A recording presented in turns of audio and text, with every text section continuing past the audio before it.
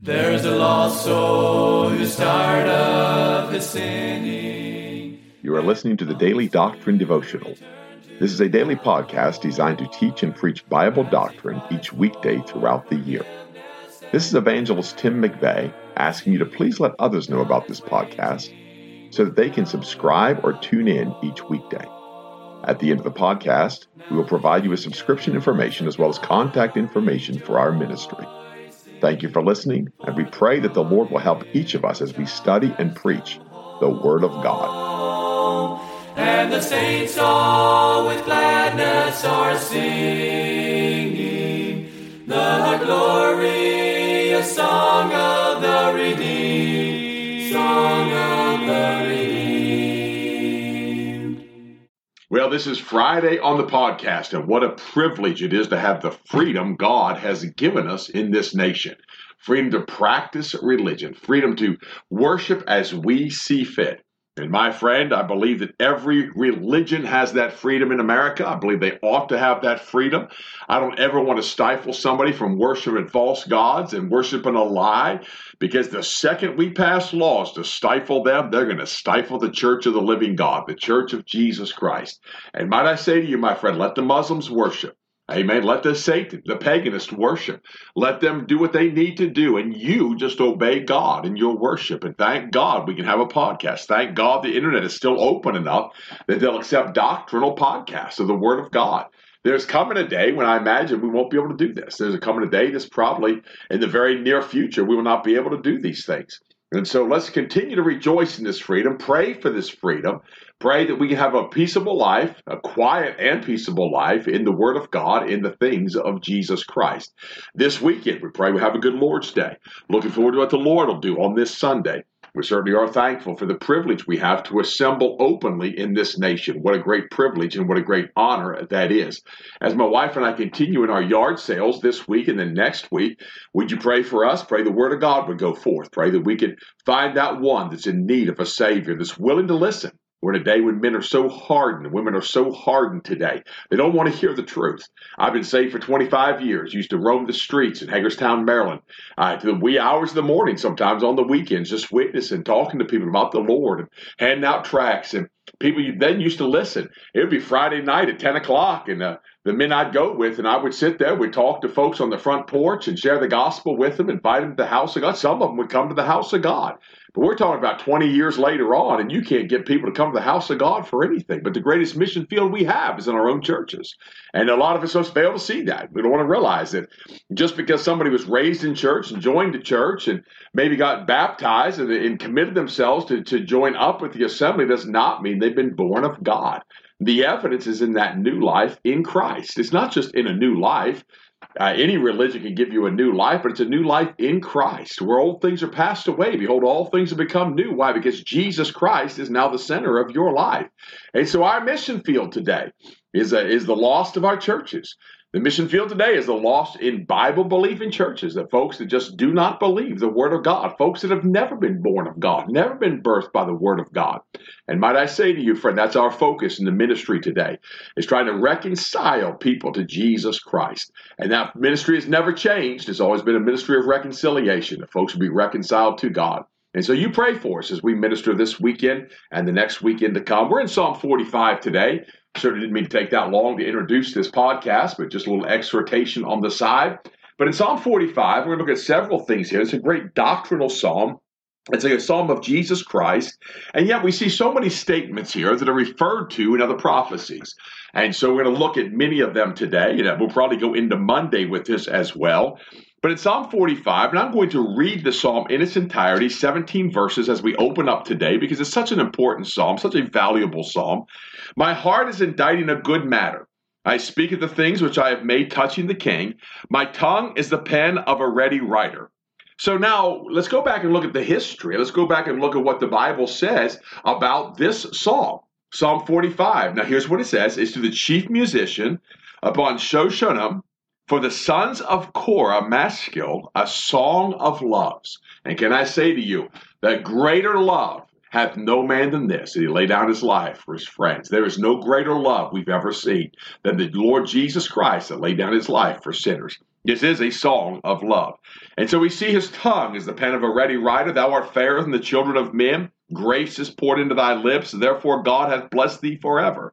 Gird thy sword upon thy thigh, O most mighty, with thy glory and thy majesty. And in thy majesty ride prosperously because of truth and meekness and righteousness, and thy right hand shall teach thee terrible things. Thine arrows are sharp in the heart of the king's enemies, whereby the people fall under thee. Thy throne, O God, is forever and ever. The scepter of thy kingdom is a right scepter. Thou lovest righteousness and hatest wickedness. Therefore God, thy God, hath anointed thee with the oil of gladness above thy fellows. All thy garments smell of myrrh and aloes and cassia, out of the ivory palaces whereby they have made thee glad. King's daughters were among thy honorable women. Upon thy right hand doth stand the queen, the gold of Ophir. Hearken, O daughter, and consider, and incline thine ear. Forget also thine own people and thy father's house. So shall the king greatly desire thy beauty, for he is thy Lord, and worship thou him. And the daughter of Tyre shall be there with a gift, even the rich among the people shall entreat thy favor. The king's daughter is all glorious within. Hallelujah, glory to God. Her clothing is of wrought gold. And she shall be brought unto the king in raiment of needlework. The virgins, her companions that follow her, shall be brought unto thee. With gladness and rejoicing shall they be brought. They shall enter into the king's palace. Instead of thy fathers shall be thy children, whom thou mayest make princes in all the earth. I will make thy name to be remembered in all generations. Therefore shall the people praise thee forever and ever. A psalm concerning Jesus Christ. And we see in the beginning of this psalm, and we'll touch on this briefly here, but he says, my heart is inditing a good matter. And here's one of those things, again, we spoke of often. There's a colon there. And then there's another colon that kind of separates this, divides this into two completely different sentences within this verse, yet absolutely relative one to another. And it reads like this, my heart is inditing a good matter, colon. I speak of the things which I have made touching the king, colon. My tongue is the pen of a ready writer. And so if we took those colons out, the word of God would read like this. My heart is inditing a good matter. My tongue is the pen of a ready writer. In the middle of that, then he says, I speak of the things which I have made touching the king. And so we see that strong sentence that goes through. To indict is, in this sense, inditing a good manner. There's no C there. It's I-N-D-I-T-I-N-G, is to just scribe, to put down, and to write a matter. So you take the words, and what is he doing? He's inditing a good matter. So he's writing this from the heart. And then he says, my tongue is the pen of a ready writer. He's speaking the things that are going to be written from the heart. Why? Holy men of God spake as they were moved by the Holy Ghost. This is the Holy Ghost speaking through the Word of God, the Spirit of Jesus Christ speaking to us from the Word of God. And it's going to be penned down. Why? Because he has ordained it to be so. And so he's speaking the word of truth, and his heart is speaking the word of truth, and it's for us to see. What a marvelous, wonderful thing. Let me read that without that centerpiece again. My heart is inditing a good matter. It's writing down what's taken place. My tongue is the pen of a ready writer. Now, it's interesting because John said on this wise, in closing out the book of John, the Gospel of John, chapter 21 and verse 25, and there are also many other things which Jesus did, the which, if they should be written every one, I suppose that even the world itself could not contain the books that should be written. The Psalm 40 in verse 7, we used that just the other week in the podcast, and he says, then said I, lo, I come in the volume of the book, it is written of me. I delight to do thy will, O my God, yea, thy law is within my heart. So he says here his heart's inditing a good matter. Why? Because the law of God is written in his heart. And so he's writing this from the heart. His lips are the word of God. He's speaking the word of God to us. Hebrews chapter 10 reflects on that in verse 7. Then said I, lo, I come in the volume of the book. It is written of me to do thy will, O God. And so he's speaking these things as touching the king. We know that. And what a blessing it is, what a glory that is to see the word of God going forth, to see how God gives us the word of God, and to see how God keeps that word of God. What a blessing it is. How did he keep it? It was written. It was written in the volume. And God gave us this volume. God gave us in purity and holiness and godliness, gave us the volume in which it was written. What a blessing it is to know that we have the word of God. And now he goes on in verse 2, he says, thou art fairer than the children of men. Grace is poured into thy lips. Therefore God hath blessed thee forever. So as he speaks from the heart, his tongue is the pen of a ready writer, then grace is poured into his lips. Now the word of God told us in Luke chapter 4 and verse 22, and all bear him a witness, that's Jesus Christ, and wondered at the gracious words which proceeded out of his mouth. That's the grace that he spake. The gracious words of Jesus Christ are what the psalmist is referring to here, because he's speaking of none other than Jesus Christ. In verse 3, gird thy sword upon thy thigh. What is the sword? It's the word of God. Gird thy sword upon thy thigh, O most mighty, with thy glory and thy majesty. The word of God is glorious. The word of God is his majesty. He put his word above his own name, and what a privilege that he would give us his word. In verse 4, and in thy majesty ride prosperously because of truth and meekness and righteousness, and thy right hand shall teach thee terrible things. Why? The right hand of God is in the person of Jesus Christ. That right hand is the hand that carries the sword. That right arm is the strength of God, which is the person of Jesus Christ. But that right hand not only carries a sword, but then that right hand carries a rod. That right hand can lay down that rod, and that right hand can bind up the brokenhearted. He can make the wounded whole again. Job told us that. So there's many things in the right hand of Jesus Christ. And he said in verse 5, thine arrows are sharp in the heart of the king's enemies. That's the archers of the Lord. We learned about that in Psalm chapter 20. We learned about that in Job 16. We saw that in other places, the arrows of the Lord. Why? His archers compassed him about. But they also compass about his enemies. 2 times we see that in the Psalms. And then here it says, thine arrows are sharp in the heart of the king's enemies, whereby the people fall under thee. And so that's the word of God. Those arrows are his darts. They are shot out by him to destroy his enemies, to stick his enemies. Why? Because God is in the midst of the righteous. God compasseth about the righteous. And God is going to protect his own. He's going to protect his son. And might I say to you, my friend, Jesus Christ laid down his life for his friends. It wasn't taken from him. He laid it down. And that's one of the doctrines that is often said and often quoted and often used, but then there's doctrines contrary to that are used that make it confusing to people. But Jesus Christ laid down his life for his friends. In verse 6, thy throne, O God, is forever and ever. The scepter of thy kingdom is a right scepter.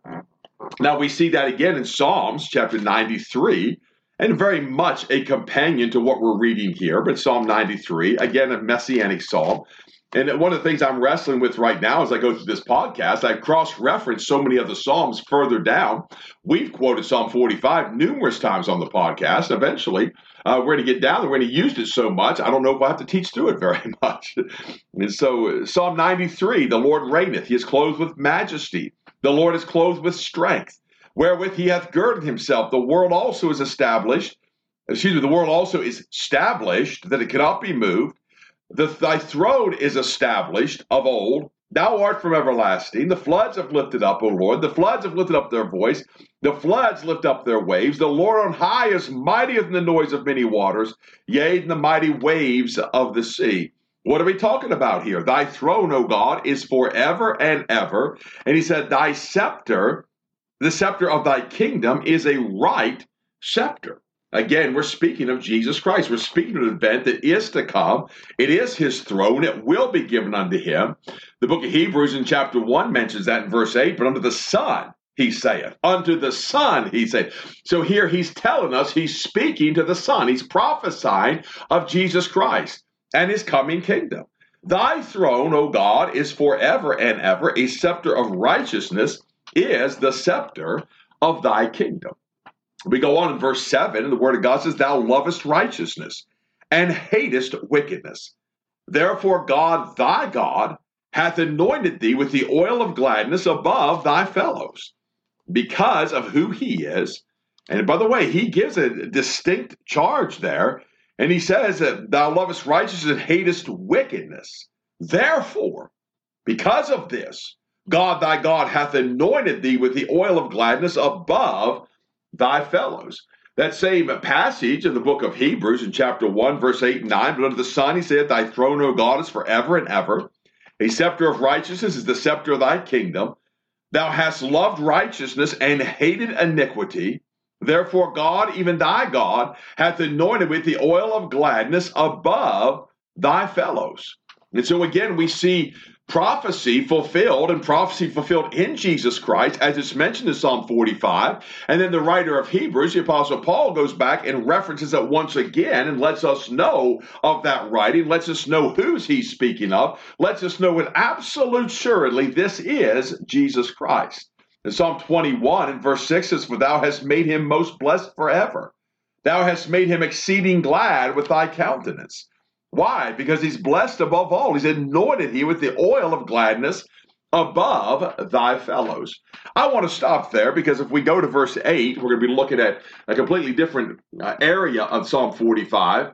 And so I want to just stop there, and just a reminder to us to study the Word of God. We'll continue this, Lord willing, with verse 8 on Monday in the podcast. Have a great weekend. Have a great Lord's Day.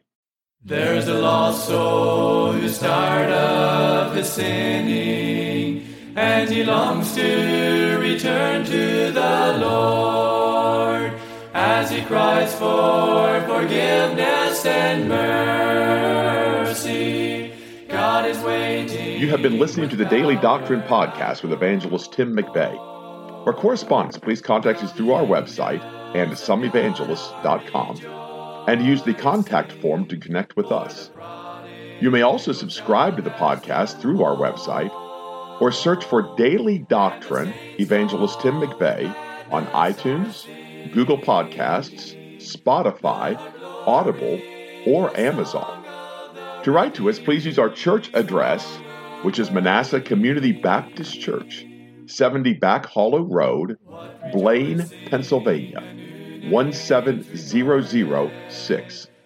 Thank you for listening, and we pray that the Lord will help each of us as we study and preach the Word of God. Don't forget to subscribe and tune in tomorrow. And remember to look up, for your redemption draweth nigh. There only was strife. Now the angels of God are rejoicing, for the prodigal child has come home, and the saints all with gladness are singing.